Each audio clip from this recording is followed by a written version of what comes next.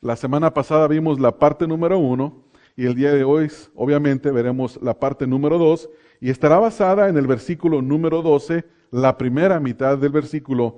La siguiente semana veremos la segunda parte del versículo 12, pero quiero leer toda la porción. Dice, porque la gracia de Dios se ha manifestado para salvación a todos los hombres, enseñándonos que renunciando a la impiedad y a los malos y a los deseos mundanos, vivamos en este siglo sobria, justa y piadosamente, aguardando la esperanza bienaventurada y la manifestación gloriosa de nuestro gran Dios y Salvador Jesucristo, quien se dio a sí mismo por nosotros para redimirnos de toda iniquidad y purificar para sí un pueblo propio, celoso de buenas obras. Esto habla y exhorta, reprende con toda autoridad, nadie te menosprecie. Cuando nosotros pensamos y recordamos cuando nos inscribieron por primera vez en la escuela primaria, yo creo que cada uno de nosotros tiene recuerdos que no puede olvidar. Si yo me pongo a pensar un poco hacia atrás, yo pasé mi primaria en una escuela que se llama Lauro Vadillo Díaz y me recuerdo hasta los olores de ese lugar. Me recuerdo el primer día de clases, me recuerdo el salón, me recuerdo de las bancas, me recuerdo de los niños, de la maestra, del pizarrón. Para mí todo eso fue una experiencia nueva. Y ahí aprendimos por primera vez a leer, a escribir. Aprendimos por primera vez a sumar, a multiplicar, a dividir. ¿Y qué sigue después de la división, hermanos? A ser quebrados. Y luego después, matemáticas con álgebra. Recuerdo un señor que no me gustaba nada, escuché su nombre, Pitágoras.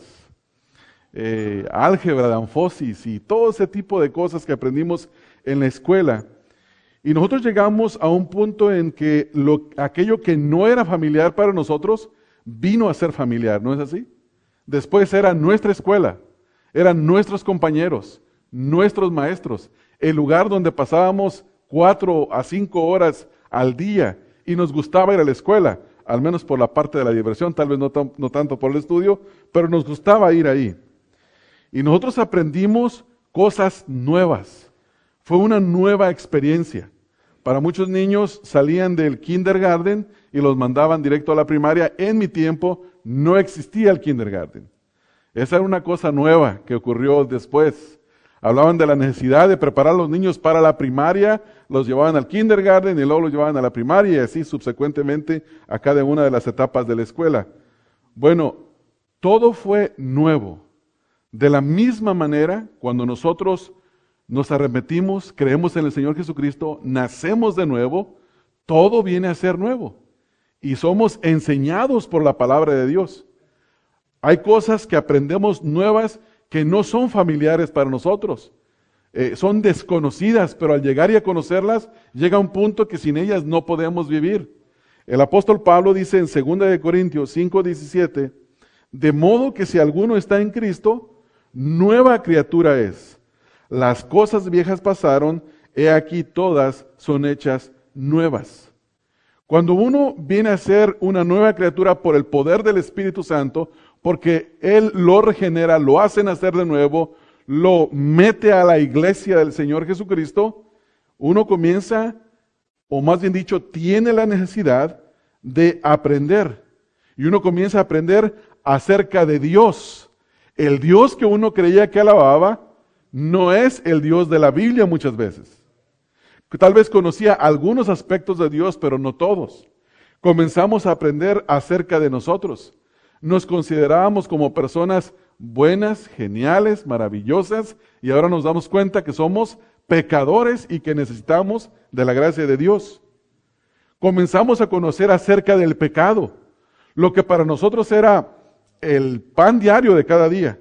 El hacer las cosas comunes, ahora nos damos cuenta de que eso es pecado y tenemos que aprender a dejar de hacerlo. Comenzamos a conocer acerca de la iglesia. ¿Quién es la iglesia?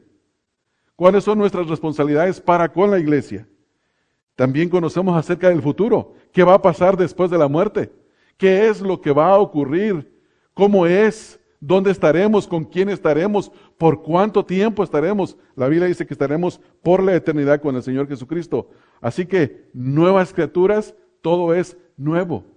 Bueno, Pablo, al escribir a Tito, en este capítulo número 2, en el versículo número 12, le dice que la gracia de Dios nos enseña. Cuando nosotros tenemos la necesidad de ser enseñados, hay una implicación. ¿Cuál es la implicación, hermanos? Que no sabemos. Una persona que sabe no tiene necesidad de que se le enseñe. Una persona que sabe, enseña. Pero aquí este versículo nos está diciendo que la gracia de Dios nos enseña a nosotros. Y hay tres cosas que se mencionan en los versículos 12 al versículo número 13. La primera es que nos enseña a renunciar a la impiedad y a los deseos mundanos. Esa es la primera cosa que la gracia de Dios nos enseña. La segunda es que nos enseña a vivir en este siglo sobria, justa y piadosamente. La tercera nos enseña a aguardar, es decir, a esperar la esperanza bienaventurada y la manifestación gloriosa de nuestro gran Dios y Salvador Jesucristo. Tres materias que son totalmente desconocidas para nosotros, que muchas veces creemos que las sabemos, pero cuando las estudiamos en la palabra de Dios nos damos cuenta de que no las conocíamos. Nos damos cuenta que éramos ajenos, que éramos extraños a estas cosas. En primer lugar, hermano, vemos aquí en el versículo número 11, que es la gracia de Dios que se manifestó. Esta gracia de Dios, hablamos de ella y vimos que la gracia es el favor de Dios para con los hombres, el cual los hombres no merecemos, pero que Dios nos lo da. Y que esta gracia se manifestó en la persona de Cristo Jesús. Cuando Él vino a morir por nuestros pecados, se entregó a sí mismo, como dice el versículo 14, quien se dio a sí mismo por nosotros para redimirnos de nuestra iniquidad y purificar para sí un pueblo propio, celoso de buenas obras. En segundo lugar, vemos en el versículo número 12, que esta gracia es nuestra maestra. Como en toda escuela, hay una maestra o un maestro. Pero aquí la gracia de Dios se proyecta como femenina. Tiene connotación femenina. La gracia de Dios nos enseña a nosotros. No quiere decir que es una mujer, sino lo que quiere decir es que esta gracia nos enseña a nosotros. En el versículo número 12 hay dos cosas. Vemos una positiva y una negativa. La negativa, hermanos, es que debemos de aprender a qué, hermanos? A renunciar, ¿verdad? Esta es la cosa negativa. Renunciando a la impiedad y a los deseos mundanos, y lo positivo es aprender a vivir en este siglo sobria, justa y piadosamente. Otra parte positiva está en el versículo número 13, es aguardar la esperanza bienaventurada de nuestro Señor Jesucristo. Entonces, tres materias, una negativa y dos positivas. En esta mañana vamos a ver únicamente la negativa. Vamos a ver únicamente la materia negativa. Así es que aprenderemos una materia que es que la gracia de Dios enseña para que nosotros aprendamos a vivir como a Dios le agrada. Ustedes saben que hay una canción que es muy famosa que se llama A mi manera. Y esa canción la hizo famosa Frank Sinatra. Yo no sé quién es el compositor, pero Frank Sinatra la popularizó y básicamente ese es el himno de la humanidad. La humanidad quiere vivir a su manera. Pero cuando uno viene a la gracia y el conocimiento de Cristo, ya no vivimos a nuestra manera. Ahora vivimos conforme a la gracia de Dios nos enseña. Y si nos tiene que enseñar es porque nosotros somos ignorantes. No le tengan miedo a esa palabra. No es mala. La palabra ignorante no es mala. Nosotros por nuestra soberbia decimos, no me llames ignorante, pero ignorante, yo soy un gran ignorante de muchas cosas. Yo soy ignorante en la ingeniería, en las leyes, soy ignorante en la medicina, soy ignorante ¿cómo se dice? como cosmología, soy ignorante en la navegación, tanto marítima como la del aire, soy ignorante en la veterinaria. Yo soy un gran ignorante. ¿Usted no? Bueno, todos somos ignorantes. En algo somos ignorantes. Ya los convencí, ¿verdad, hermanos? Bueno, somos ignorantes de vivir una vida que a Dios le agrada. ¿No es cierto, hermanos? Aquí el versículo número 12 dice que la gracia de Dios nos enseña a renunciar a dos cosas. La primera es la impiedad y la segunda, ¿cuál es, hermanos? Los deseos. Hay deseos buenos, pero en este caso hay que renunciar a los deseos malos. Hay que renunciar a dos cosas, a la impiedad y a los deseos mundanos. Y esto es lo que nosotros vamos a aprender en esta mañana. En primer lugar, ¿quién es la maestra que nos enseña? La gracia de Dios. Dice el versículo aquí. Esta maestra, la gracia de Dios, nos enseña que lo que debemos de hacer, las cosas que debemos de evitar, cómo debemos de pensar. Ahora alguien puede decir, entonces, cuando vienes al cristianismo, Dios te manipula. No, no te manipula, te enseña cómo vivir. Te guía cómo vivir. El salmista dice, lámpara es a mis pies tu palabra y lumbrera a mi camino. La palabra de Dios verdaderamente nos dice cómo nosotros debemos de vivir, cómo nos debemos de conducir. El hombre tiene su propia opinión, tiene su propio camino, pero el camino más excelso y más alto, el camino verdadero, es el de la palabra de Dios. Entonces, ser impío o vivir una vida, como dice aquí el versículo, una vida de impiedad y una vida de deseos mundanos, malos, es malo. Hay que renunciar a ellos y esto es lo que la gracia de Dios hace con cada uno de nosotros. El verbo que se utiliza aquí enseñándonos, este verbo tiene que ver con, la raíz de esta palabra es pedagogo. Ustedes han posiblemente escuchado la palabra pedagogía. Uno que enseña es un pedagogo, es uno que trae enseñanza. La gracia de Dios es la enseñanza para nosotros. La gracia de Dios en Jesucristo nos conduce y guía suavemente, hermanos. La enseñanza de la palabra de Dios, aunque tiene aspectos que son violentos, no nos hacen daño. Voy a ilustrarlo de esta manera. El nacimiento de un bebé es algo muy violento, hermanos. Y si usted nunca ha estado en la sala ¿cómo se llama? El cuarto del parto, y un día tiene la oportunidad porque su esposa va a tener un bebé, o un día se va a casar y vaya.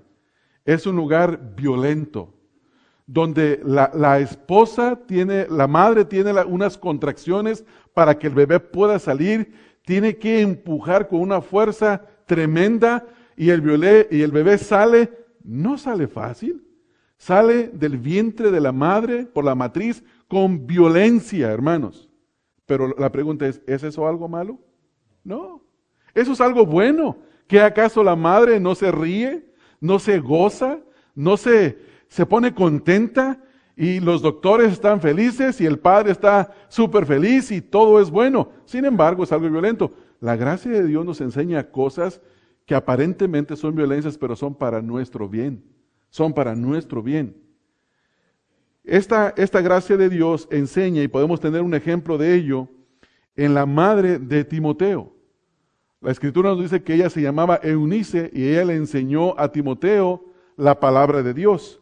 En 2 de Timoteo 3, 14 al 15, dice, pero tú persiste en lo que has aprendido.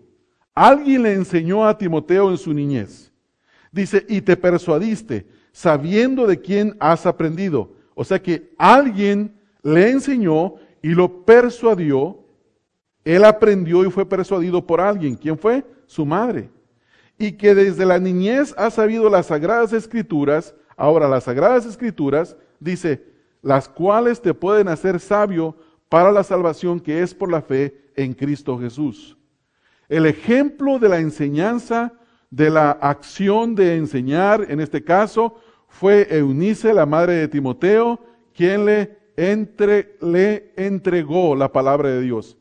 se la enseñó. Él no la conocía, él la aprendió y eso lo persuadió, lo hizo cambiar de manera de pensar y tiene potencialidad de salvar a una persona.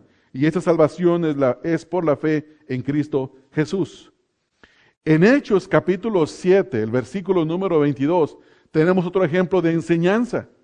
La misma palabra que Pablo está utilizando en Tito capítulo 2, versículo 12, enseñándonos, es una palabra que se utiliza también aquí en tiempo pasado para hablar de Moisés. Hechos 7:22 dice, y fue enseñado Moisés en toda la sabiduría de los egipcios y era poderoso en sus palabras y obras. Moisés fue enseñado, no conocía esta enseñanza, pero se le enseñó. También vemos en Hechos 22:3 que Pablo fue enseñado en el judaísmo. Dice, yo de cierto soy judío, nacido en Tarso de Cilicia, pero criado en esta ciudad, instruido a los pies de Gamaliel. ¿Qué le pasó, hermanos? Él fue instruido, es decir, fue enseñado a los pies de Gamaliel, estrictamente conforme a la ley de nuestros padres, celoso de Dios como hoy lo sois todos vosotros. Tenemos 3 ejemplos, 3 personajes, Timoteo, Moisés y Pablo, los cuales fueron enseñados, uno en las costumbres egipcias y sabiduría egipcia del hombre, del mundo, otro en las escrituras, Pablo en el judaísmo. Los 3 fueron enseñados, tuvieron necesidad de aprender. Al igual que ellos, nosotros en esta mañana vamos a aprender que la impiedad es algo a lo que debemos de renunciar. Tenemos que renunciar a la impiedad y a los malos deseos, a los deseos mundanos, como dice aquí el versículo. Y yo quiero pensar, hermano, que si es la gracia de Dios la que nos enseña a nosotros, ¿es la gracia de Dios la que nos está enseñando en este momento a cada uno de nosotros? Tenemos que pensar nosotros en esto. ¿Está siendo enseñado por la gracia de Dios? Hoy vamos a ser instruidos por la gracia de Dios. Ahora la pregunta es, ¿cómo sabes que está siendo enseñado por la gracia de Dios? Y la respuesta sería que si nosotros estamos cambiando y acomodándonos, alineándonos al mandato de la Escritura, podemos saber que estamos siendo enseñados. Si hacemos lo opuesto de lo que la Escritura dice, ¿podríamos decir que hemos aprendido? No, no hemos sido enseñados. Ahora, otra pregunta sería, ¿qué estás aprendiendo? Hoy aprenderemos que debemos de renunciar a la impiedad y a los deseos mundanos. 2 cosas a aprender, hermanos. Hay que aprender eso en esta mañana. En primer lugar, vemos que la gracia de Dios nos enseña. ¿Qué nos enseña la gracia de Dios? Nos enseña a renunciar. Renunciar.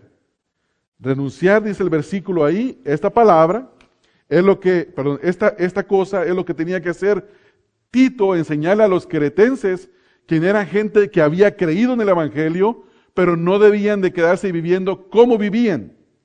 Esto quiere decir que el Evangelio es para la transformación. Nadie puede decir que él ha conocido el Evangelio sin ser transformado. Tiene que haber evidencias de que hay transformación. Por eso Pablo le dice, enséñales que renuncien a la impiedad y a los deseos mundanos.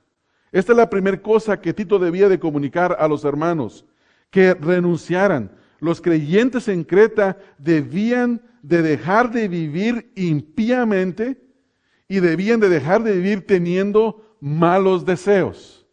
Teniendo malos deseos.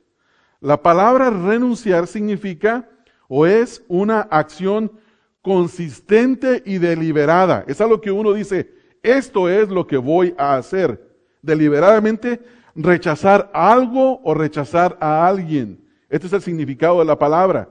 En este caso, negamos, renunciamos al pecado.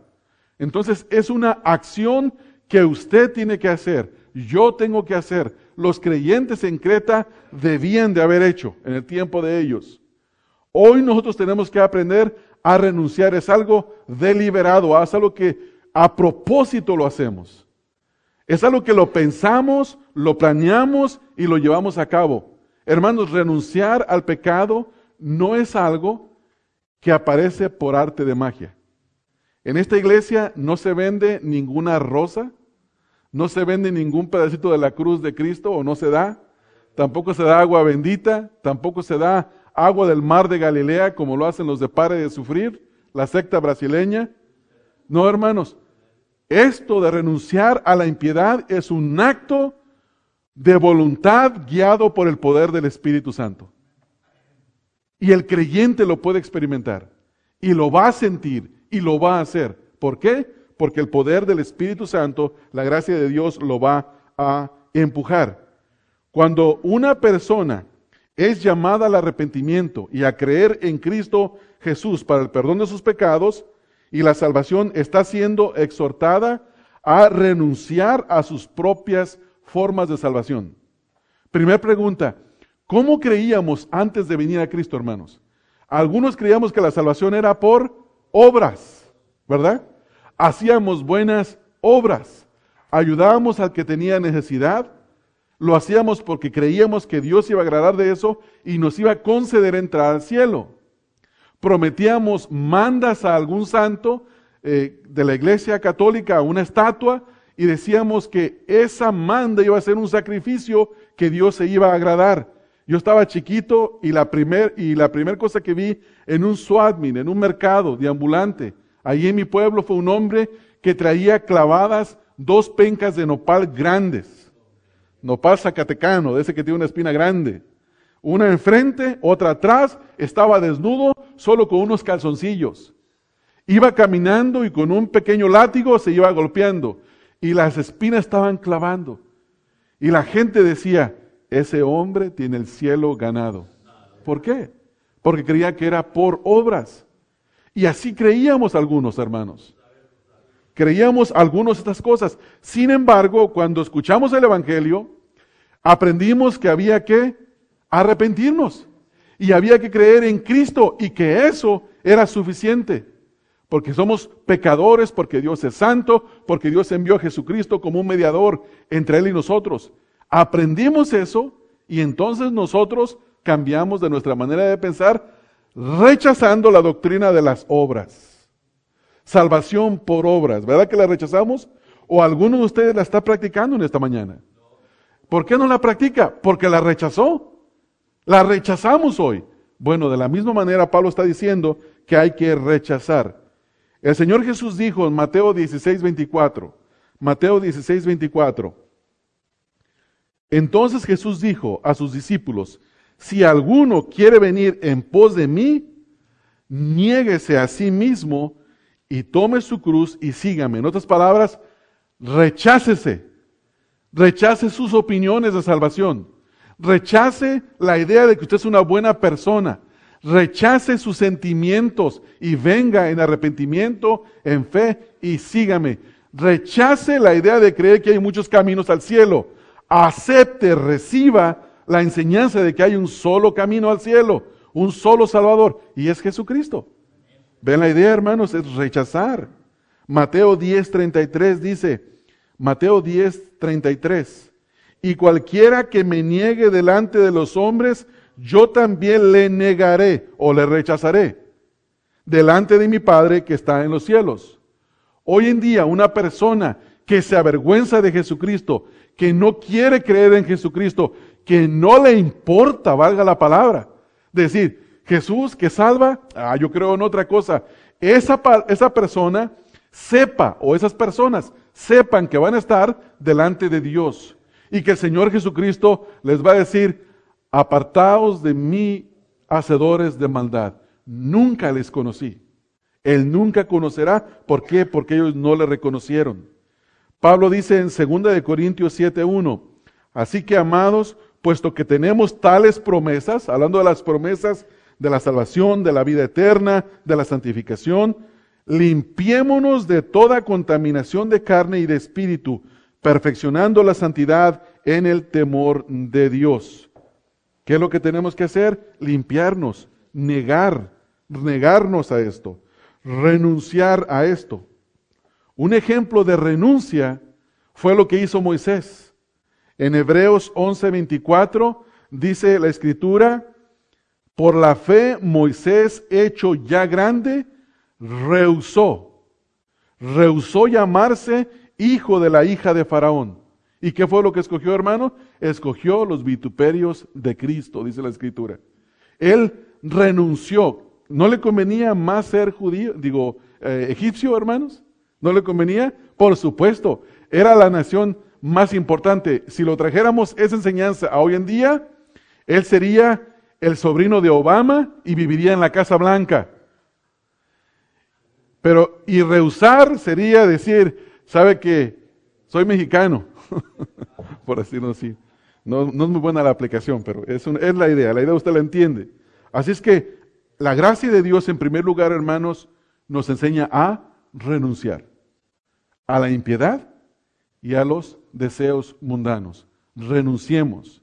Primer cosa que debemos de pensar, nosotros, hermanos, si renunciamos al pecado cuando nos arrepentimos y creímos en el Señor Jesucristo, ahora estamos renunciando a la iniquidad y a los deseos mundanos. O sea, estamos activamente renunciando a esto. Ya no nos metemos en aquel lugar que nos metíamos. Ya no tomamos aquello que tomábamos. Ya no hablamos de aquella manera que hablábamos. Ya buscamos a Dios en lugar de ignorarlo y apartarnos de Él como si no existiera. Vivimos reconociendo la presencia de Dios y su misericordia y su gracia para nuestras vidas. Si no es así, es que la gracia de Dios no nos está enseñando. Pero si así es que el Señor está obrando en nosotros. Ahora la pregunta que nosotros tenemos que hacer es bueno saber que tenemos que renunciar, ¿no es así? Pero la pregunta es, ¿y cómo lo hacemos? ¿Cómo le hago? ¿Cómo van a salir ustedes en esta mañana y comenzar a renunciar a la iniquidad y a los malos deseos o a los deseos mundanos? La forma en la que esto se hace, el Señor Jesús dijo que donde estuviera nuestro corazón, nuestro tesoro, ahí estaba nuestro corazón. O sea que si hay algo que consideramos de gran valor, ahí vamos a poner nuestro tiempo, nuestras energías, nuestras fuerzas, nuestra inversión. Entonces, ¿por qué hacemos el pecado? Porque nos gusta, porque nos trae satisfacción, porque es algo que nos llena. Pero cuando venimos al conocimiento de Cristo y conocemos más a Dios, cambiamos el tesoro, ¿verdad? Que ya el tesoro ya no es lo que creíamos, sino que el tesoro ahora es Dios, es Cristo. La única manera de renunciar a la iniquidad es conociendo más a Dios. Es la única manera. No existe arte de magia. No existe cursos rápidos para aprender esto. Mientras más conozcamos al Dios de la Biblia, menos vamos a desear este mundo. Menos vamos a desear vivir inicuamente, y quiero hablar un poco más adelante de esto. Ahora, primer cosa, la gracia de Dios nos enseña a renunciar, pero ¿a qué nos enseña a renunciar? La primera cosa es a la impiedad. La impiedad es lo opuesto a la piedad, y la piedad es lo opuesto a la impiedad. Pero la pregunta es, ¿qué es la impiedad? ¿O qué es la piedad? ¿No? Esa es la pregunta que nosotros queremos responder. Pablo usa esta palabra, y es una palabra que tiene que ver, hermanos, con ignorar la presencia de Dios, reconocer que de Dios viene todo y satisfacer en lugar nuestros propios deseos. En palabras muy simples, vivir como si Dios no existiera. Hoy planeo para mí, mañana planeo también para mí. Hoy vivo como a mí me plazca. Hoy voy a hacer lo que yo quiera. Tengo esto porque yo me lo gané. Tengo aquello porque yo soy bueno para esto. Tengo estas habilidades. No, una persona que vive piadosamente reconoce que Dios es su creador, que Dios lo hizo a él, que él no se hizo a sí mismo, que vive para agradar a Dios. Reconoce que la comida que tiene frente a él en su mesa es porque Dios se la proveyó y le da gracias al orar. Reconoce en la mañana cuando se levanta que está respirando porque a Dios le plació que respirara. Porque si Dios quitara su sustento, él o ella caerían muertos en el instante. Entonces, hermanos, vivimos en dependencia total de Dios. Debemos reconocer eso. Tenemos que reconocer eso. Eso sería vivir de esa manera. Los creyentes, hermanos, los cretenses, hermanos, eran hombres y mujeres que venían de una cultura impía. Impía. Vean el versículo número 16. Vamos a ver varios versículos. Capítulo 1, versículo 12 y capítulo 1, versículo 16. Dice el versículo 12, uno de ellos, su propio profeta, dijo, y así era descrita la cultura de los cretenses. Y de esos cretenses Dios salvó a algunos. Dice, los cretenses siempre, ¿cómo ellos eran conocidos, hermanos? Mentirosos, malas bestias, glotones, ociosos. Eran mentirosos, esto no tengo que explicárselos qué significa la mentira. Era mentir si les convenía mentir. Y cuando dice aquí que ellos eran, la segunda frase, descripción, malas bestias, significa que eran intemperantes. Una persona intemperante no le importa el bienestar del otro, le importa su propio bienestar. No le preocupa que los demás también alcancen. Mientras que alcance él, todo está bien. Así eran los cretenses. Eran mentirosos, eran intemperantes, y dice aquí, finalmente, dice glotones ociosos. ¿Qué significa esto? Que que eran comelones, estaban panzones, posiblemente eran gordos, no sé, yo no entiendo totalmente. Lo que sí sé es que nunca se saciaban. Eso es lo que significa esta palabra. Eran hombres y mujeres que buscaban saciarse de los deseos mundanos de esta vida, viviendo como si Dios no existiera. Y Pablo les dice a esos que habían sido salvados y vivían así, les dicen, ahora la gracia de Dios les enseña a ustedes que renuncien a la impiedad. Renuncien a la impiedad. La impiedad, hermanos, está escrita en Romanos capítulo 1, versículo número 18. La impiedad provoca la ira de Dios. La impiedad provoca la ira de Dios. Romanos 1:18 dice, porque la ira de Dios se revela desde el cielo contra toda impiedad e injusticia de los hombres que detienen con injusticia la verdad. Ahora escuche esto, versículo 21. Pues habiendo conocido a Dios, ¿qué es lo que dice que tiene que ser una persona que conoce a Dios? Glorificarlo y darle gracias. Pero una persona que no lo glorifica como a Dios, no lo reconoce y no le da gracias, es una persona impía. Entonces, un impío o una actitud impía es vivir como si Dios no existiera. Vivir como si nosotros fuéramos el fin de todas las cosas. Un ejemplo, Dios les ha dado a ustedes, me ha dado a mí una mente para pensar, ¿no es así? Hermanos, la Escritura dice, Dios le dice a Job, ¿sabes por qué privé de entendimiento al avestruz? Eso quiere decir que Dios da entendimiento, quita el entendimiento, como se lo quitó a Nabucodonosor. Nabucodonosor se exaltó a lo máximo, dijo, todo esto es mío, yo soy el Señor de todo. Y Dios le dijo, no, todo es mío, tú no eres Señor de nadie. Y lo hizo vivir entre los animales y comportarse como un animal, porque Dios le quitó el entendimiento. Bueno, Dios nos ha dado una mente para pensar, pero posiblemente usted se considera un buen cristiano y dice, no, yo no soy impío. Le puedo probar a usted que usted vive momentos como si fuera un impío. ¿Y sabe cómo, hermanos? Cuando tiene un sentimiento de odio contra otra persona y lo está acariciando y pensando en su mente y pensando en esa mente que no es suya, en esa mente que Dios le dio, y usted está pensando cuando la palabra de Dios dice que perdonemos así como hemos sido perdonados. Que debemos de perdonar no 7 veces, sino 70 veces 7. Entonces, hermanos, vivir con un odio en la mente es ignorar a Dios. Vivir de esa manera pensando pensamientos inmundos, cultivando pensamientos inmundos de inmoralidad o lo que sea, es vivir como si Dios no existiera porque no se reconoce que esa mente nos la dio Dios. Dios nos dio esa mente y debemos de meterla y pensar en esto.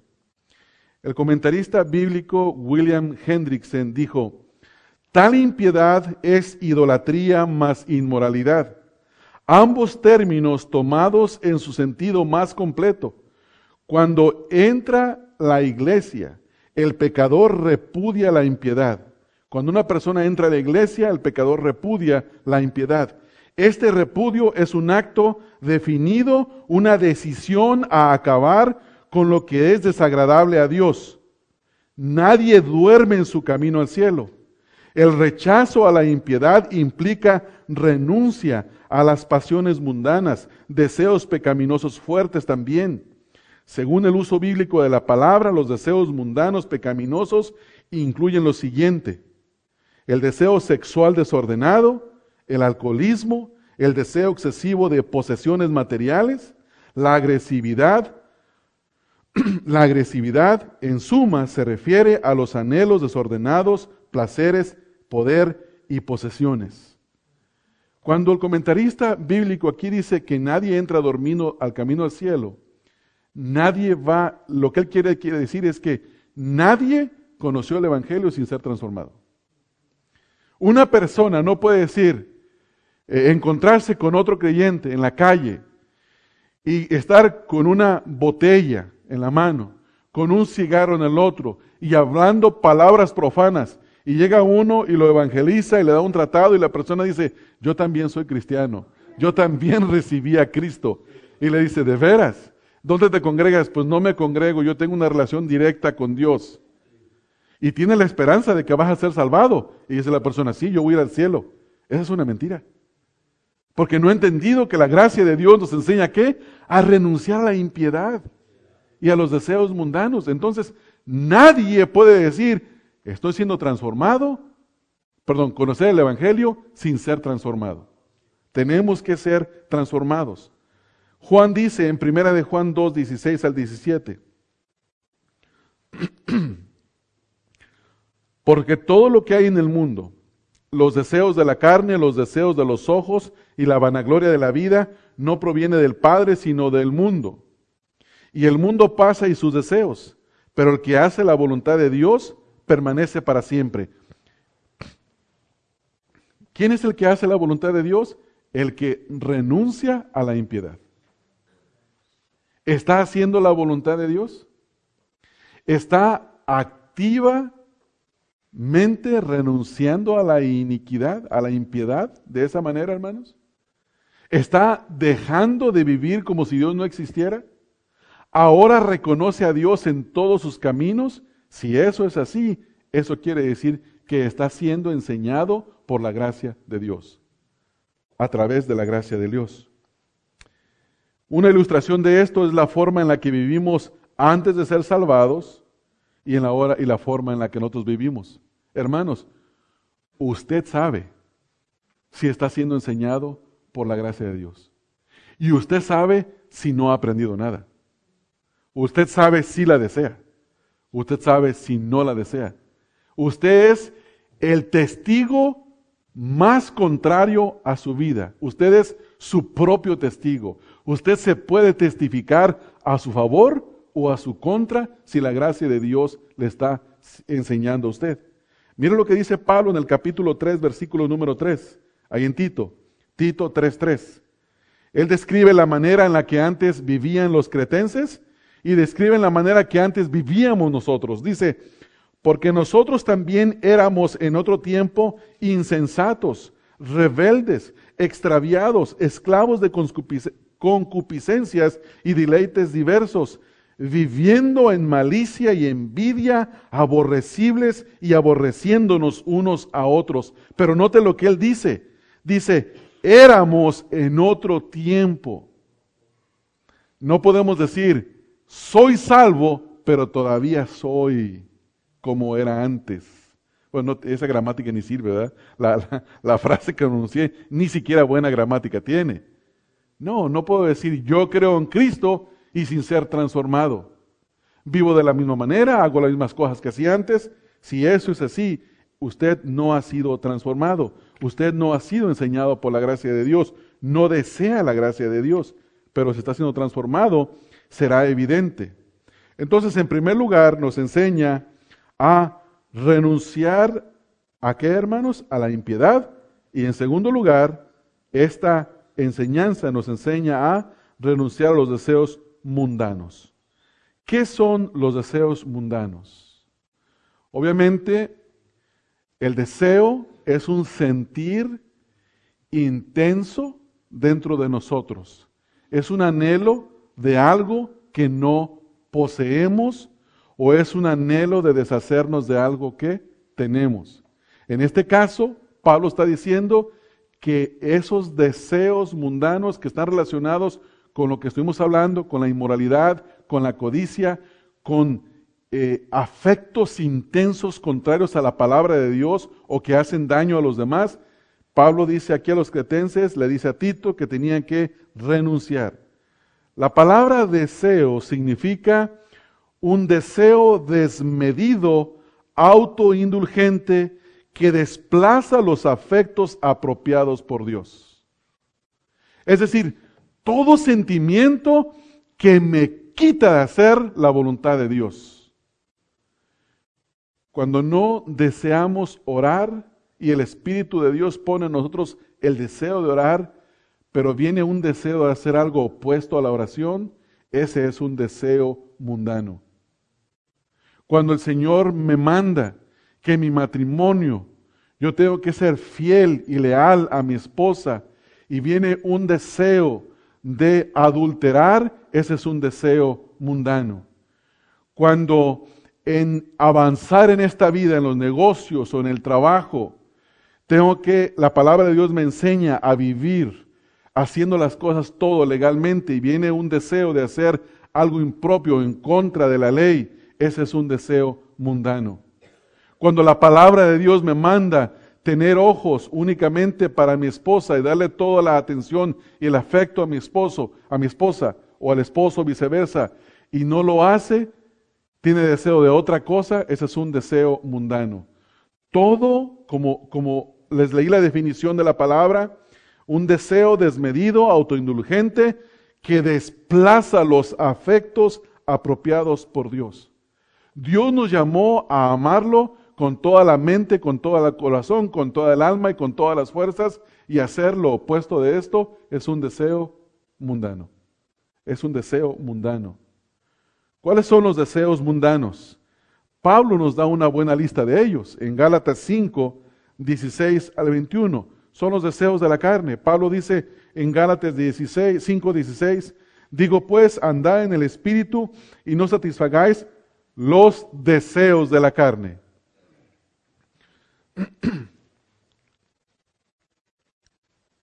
Si bien algún deseo de la carne puede separarse un poco del deseo mundano, de las cosas que este mundo ofrece, tiene relación porque es algo que nos consume de dentro y nos afecta nuestra relación con Dios. Dice el versículo número 17, porque el deseo de la carne es contra el espíritu y el deseo del espíritu contra la carne, y estos se oponen entre sí para que no hagáis lo que quisieres. Pero si sois guiados por el espíritu no estáis bajo la ley. Y aquí viene la lista. Y manifiestas son las obras de la carne o los deseos de la carne, que son adulterio, fornicación, inmundicia, lascivia, idolatría, hechicerías, enemistades, pleitos, celos, iras, contiendas, disensiones, herejías, envidias, homicidios, borracheras y orgías, y cosas semejantes a estas, acerca de las cuales os amonesto, como ya os lo he dicho antes, que, escucha esta última frase, que los que practican tales cosas no heredarán el reino de Dios. Si usted dice que Dios lo salvó, pero todavía practica estas cosas, que es un hábito común, constante, que está ahí, que no cesa, usted está autoengañado. No hay salvación. La gracia de Dios no le está enseñando. La gracia de Dios no le enseñará. Creo que no hay mucha necesidad, hermanos, de continuar explicando cuáles son los deseos mundanos, ¿no? Porque uno sabe aquello que le quita a uno el deseo de hacer la voluntad o de dar un afecto propio o apropiado a Dios. Lo que quiero, hermanos, es enseñar, es convencerlos cómo renunciar a ellos. Y la respuesta nos está dada en Gálatas 5:18. Ve el versículo 18. Pero si sois guiados por el Espíritu, no estáis bajo la ley. La manera de renunciar a los deseos mundanos, hermanos, es ser guiado por el Espíritu Santo. Guiado por el Espíritu Santo. ¿Sabe usted que el Espíritu Santo mora en usted si usted es un verdadero creyente? El Espíritu Santo está con nosotros en esta mañana. Está entre nosotros y está en nosotros. Pero si somos guiados por Él, el Espíritu de Dios nos va a dar su poder y nos va a guiar. Todos aquellos que hemos nacido de nuevo, no somos esclavos del pecado, hemos sido libertados de él, tenemos una nueva naturaleza que es guiada por el Espíritu de Dios y que nos enseña a hacer su voluntad. Ahora, quiero dirigirle su atención a Romanos 8, 12 al 14, porque esos versículos nos dicen cómo tener victoria sobre estos deseos. En esta mañana nos queremos ir de este lugar sabiendo no solamente el qué, sino el cómo. El qué es enseñándonos que renunciando a la impiedad y a los deseos mundanos, ese es el qué. Pero el cómo es, ¿cómo le hago eso? ¿Cómo obedezco a Dios en eso? Romanos 8, 12 al 14 dice, así que, hermanos, deudores somos, no a la carne, para que vivamos conforme a la carne. Porque si vivís conforme a la carne, moriréis. Ahora, escuche lo que dice aquí. Mas si, esta palabra es clave, por el Espíritu, y la siguiente palabra es clave, hacéis. Mas si por el Espíritu hacéis morir las obras de la carne, viviréis. Primer cosa, ¿cómo tenemos victoria sobre esos deseos que vienen a nuestra vida, hermanos? Esos deseos intensos de los cuales muchas veces usted siente que no se puede deshacer de ello y que le cautiva su mente, le cautiva el corazón y que por momentos dice no sé cómo hacer, que ora y que sigue sintiendo lo mismo. La única manera de deshacerse de eso es por el Espíritu hacer morir las obras de la carne. Ahora, yo quiero que entendamos esto. No es el Espíritu el que va a hacer morir estos deseos. Somos nosotros en el poder del Espíritu de Cristo, del Espíritu Santo, quienes hacemos morir estos deseos. Un caso propio y que es muy relevante en nuestra cultura es la pornografía. La pornografía está en la palma de la mano, hermanos. En los teléfonos celulares inteligentes. Un joven puede ver pornografía en su casa sin que sus padres se den cuenta. En cualquier lugar, con el teléfono en la mano. Entonces, si el joven creyente sabe que tiene deseo de hacer ese deseo mundano, de ver, y quiere hacer morir ese deseo, quiere renunciar a ese deseo, literalmente tiene que renunciar a su teléfono celular y comprarse un teléfono flip phone de los antiguos. En ese no va a poder ver nada. Y ahí está mostrando que está renunciando a eso. Si es otro tipo de vicio o otro tipo de cosa, tiene que apartarse. Si el lugar donde usted iba está en el norte, se tiene que ir al sur y llegar al norte por el sur. Es decir, darle la vuelta. Darle la vuelta. Si usted es una persona que dice, es que yo digo las cosas así nada más sin pensar. Bueno, pues no sea insensato, cierra la boca. Cierra la boca. Es la única verdad, hermanos. Es que a mí me salen las palabras. Sí, hermanos, a todos nos salen las palabras. A todos nos salen las palabras, ¿no es así? Pero hay que callarnos, hermanos. Tenemos que aprender a cerrar esta boca. Ninguna palabra corrompida salga de vuestra boca, sino la que sea propia para la edificación de los oyentes. ¿Qué dice la Biblia? La palabra me dice no a las palabras corrompidas y sí a las palabras edificantes. Si Dios me da el mandato de hacerlo, ¿usted cree que Dios me va a mandar a hacer algo que yo no puedo hacer?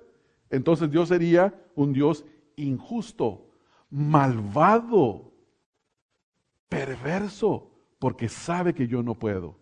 No, sí puedo. He sido capacitado en el Espíritu Santo, tengo el mandato de la palabra y me tengo que callar la boca. Bien sencillo, hermanos. Pero ¿sabe por qué no nos callamos la boca? Porque nos gusta lo que sale de nuestra boca. Todavía deseamos eso. Todavía deseamos eso. Todavía está ahí.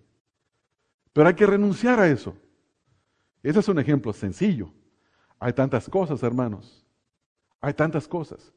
Quiero terminar pensando, para concluir en esto, hermanos, en la implicación de este versículo. Nosotros podemos salir en esta mañana sabiendo qué hacer, sabiendo cómo hacerlo, pero no hacerlo. ¿Cuál es el problema? Soberbia y orgullo. Las dos cosas juntas ahí, en el corazón. No es que eso que el pastor dijo está bueno para el que está del otro lado acá, y el que está acá le dice está bueno para el que está del otro lado, en la otra banca. ¿Te das cuenta, mi amor, hablando al esposo, a la esposa, a la esposa, al esposo? ¿Verdad que estuvo buena la predicación para fulanito de tal? ¿O qué lástima que no vino? Qué lástima que mi papá, mi mamá, mi hermano, mi hermana, que no son creyentes, no estuvieron acá para que escucharan. No, el mensaje era para ti. El mensaje era para ti, el mensaje era para mí. Ahora, yo quiero que entiendan algo, hermanos. Los adultos no volteen a ver a los jóvenes, o no nos vean o no veamos a los jóvenes como diciendo, ese mensaje fue para los jóvenes. No, hermanos, en el contexto de este pasaje están los ancianos, las ancianas, las mujeres jóvenes, los hombres jóvenes y los siervos. Este mensaje es para todos. Este mensaje es para el que habla más propio. Este mensaje es para el que tiene una boca que tiene que cambiar, hermanos. Este mensaje es para todos nosotros. Este mensaje es para cada uno de nosotros. La implicación es que usted y yo somos impíos y gentes que están llenos de malos deseos o deseos mundanos. Esa es la implicación. Porque si el versículo no dijera renunciando, eso quería decir que nosotros no lo tenemos. Pero si nos manda a renunciar, quiere decir que estamos bien chonchos de eso. Llenos, para que me entienda. ¿No es así? Renunciando a la impiedad. Hermanos, tenemos que aprender a vivir no como si Dios no existiera, sino como verdaderos creyentes, sabiendo que de todo lo que hagamos vamos a dar cuenta al Señor Jesucristo. Dios está ahí. Delante de Dios, este techo no impide que Dios vea. El hecho de que yo cierre mi boca y nada más lo piense, no impide que Dios lo conozca. El Señor escudriña todo, la palabra de Dios escudriña todo, el ser del hombre, el ser de la mujer. Y en esta mañana hemos aprendido que debemos de renunciar a vivir vidas como si Dios no existiera, como si nosotros fuéramos el personaje importante de todo el universo. Como si lo que yo quiero, lo que yo deseo, lo que yo anhelo es lo que se debe de hacer, lo que todo mundo debe de girar a mi alrededor. No, hermanos. No, hermanos. Todo debe de girar alrededor de Dios. Y Dios nos manda en esta mañana a que dejemos de vivir vidas como si Él no existiera. ¿Estás utilizando tu mente para la gloria de Dios? ¿Lo que piensas es para la gloria de Dios? ¿O piensas como si fueras un impío? ¿Estás utilizando tu boca para la gloria de Dios o hablas como un impío? ¿Estás conduciéndote en tu manera de vivir de una forma que agrada a Dios o te conduces como un impío que solo piensa en sí, solo en sí mismo, lo que yo quiero, lo que yo deseo? Los deseos que hay en ti son deseos que tienen el propósito de glorificar a Dios, o todavía están esos deseos que son fuertes, que son como un fuego que te consumen por dentro y hasta que no lo tengas no va a dejar de arder ese fuego dentro de ti. Hermanos, nuestra carne es sumamente perversa. Tu carne y mi carne es capaz de la perversidad más grande, de cualquier cosa, del peor de los deseos, del peor de los deseos. Y cuando esos deseos vienen, hay que renunciar a ellos. ¿Cómo se renuncia?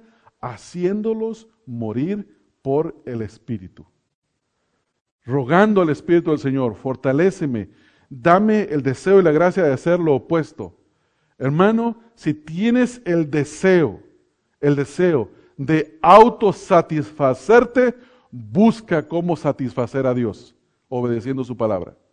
Es ir en la dirección opuesta, la dirección contraria a ese deseo. Pero no decimos, no, es que yo siento y no puedo hacer nada, es que yo así soy. Y no, tú no eres así. Perdón, tú si eres así, no debes de ser así. Arrepiéntete, arrepiéntete. Hermanos, ¿hay algún deseo que lo está consumiendo y que no se lo puede quitar? ¿Deseo de odio? ¿Falta de perdón? ¿Deseo de inmoralidad? ¿Deseos de adulterio? ¿Deseos de robo? ¿Deseos de venganza? Todos esos son deseos contrarios al deseo que el Espíritu de Dios produce en sus hijos. Y tenemos que renunciar a ellos, hermanos. Y déjenme decirle una cosa, el Señor nos da victoria para hacerlo. El Señor nos da victoria para hacerlo. El Señor nos da victoria para que dejemos eso que creemos que nos domina. Pero tenemos que conocer la verdad. Y la verdad nos hace libres de la esclavitud del pecado. Amén, hermanos. Así es que cada vez que va a la palabra, cada vez que viene a un estudio bíblico, esta mañana que vino y se congregó y aprendió en la escuela dominical y aprendió ahorita acá, en esta mañana el Señor le dio a conocer la verdad un poco más, un poco más. Así es que en oración, hermanos, vayamos al Señor y pidámosle que nos dé su gracia para renunciar a la impiedad y a los deseos mundanos. Amén, hermanos. Vamos a orar. Padre, yo te doy tantas gracias, Señor, porque nos concediste a mis hermanos y a mí ser confrontados por tu palabra, Señor. Señor, tu palabra no hace excepción de personas. Tu palabra nos habla igual a todos, Señor, porque nadie es sobre tu palabra, sino que tu palabra es sobre todos nosotros. Te doy gracias, Señor, porque has puesto el deseo, mis hermanos, de estar acá, de escuchar. Sé, Señor, que tu palabra ha llegado a sus corazones porque tu palabra penetra, Señor. Señor, puedo ver sus caras, Señor, recibiendo tu palabra. Me doy cuenta, Señor, de que tus hijos siempre deseamos tu palabra, Señor. Y te quiero pedir en esta mañana que tú en tu misericordia, en tu gracia, obres en el corazón de cada uno de nosotros. Señor, te quiero pedir que tu gracia nos enseñe a renunciar a vivir vidas como si tú no existieras, como si nosotros fuéramos el centro de todas las cosas.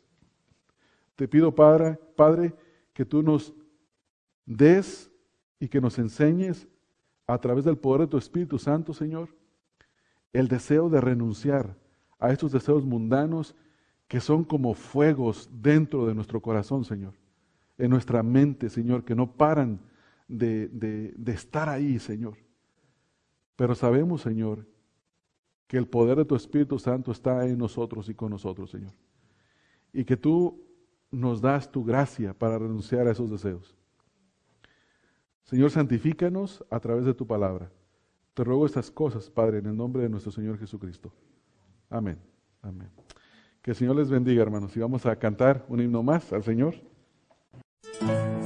Este mensaje fue predicado por Ramón Covarrubias, quien es pastor de la Iglesia Bautista Emanuel. Para más información sobre el ministerio Estudia las Escrituras, visita la página www.estudialasescrituras.org.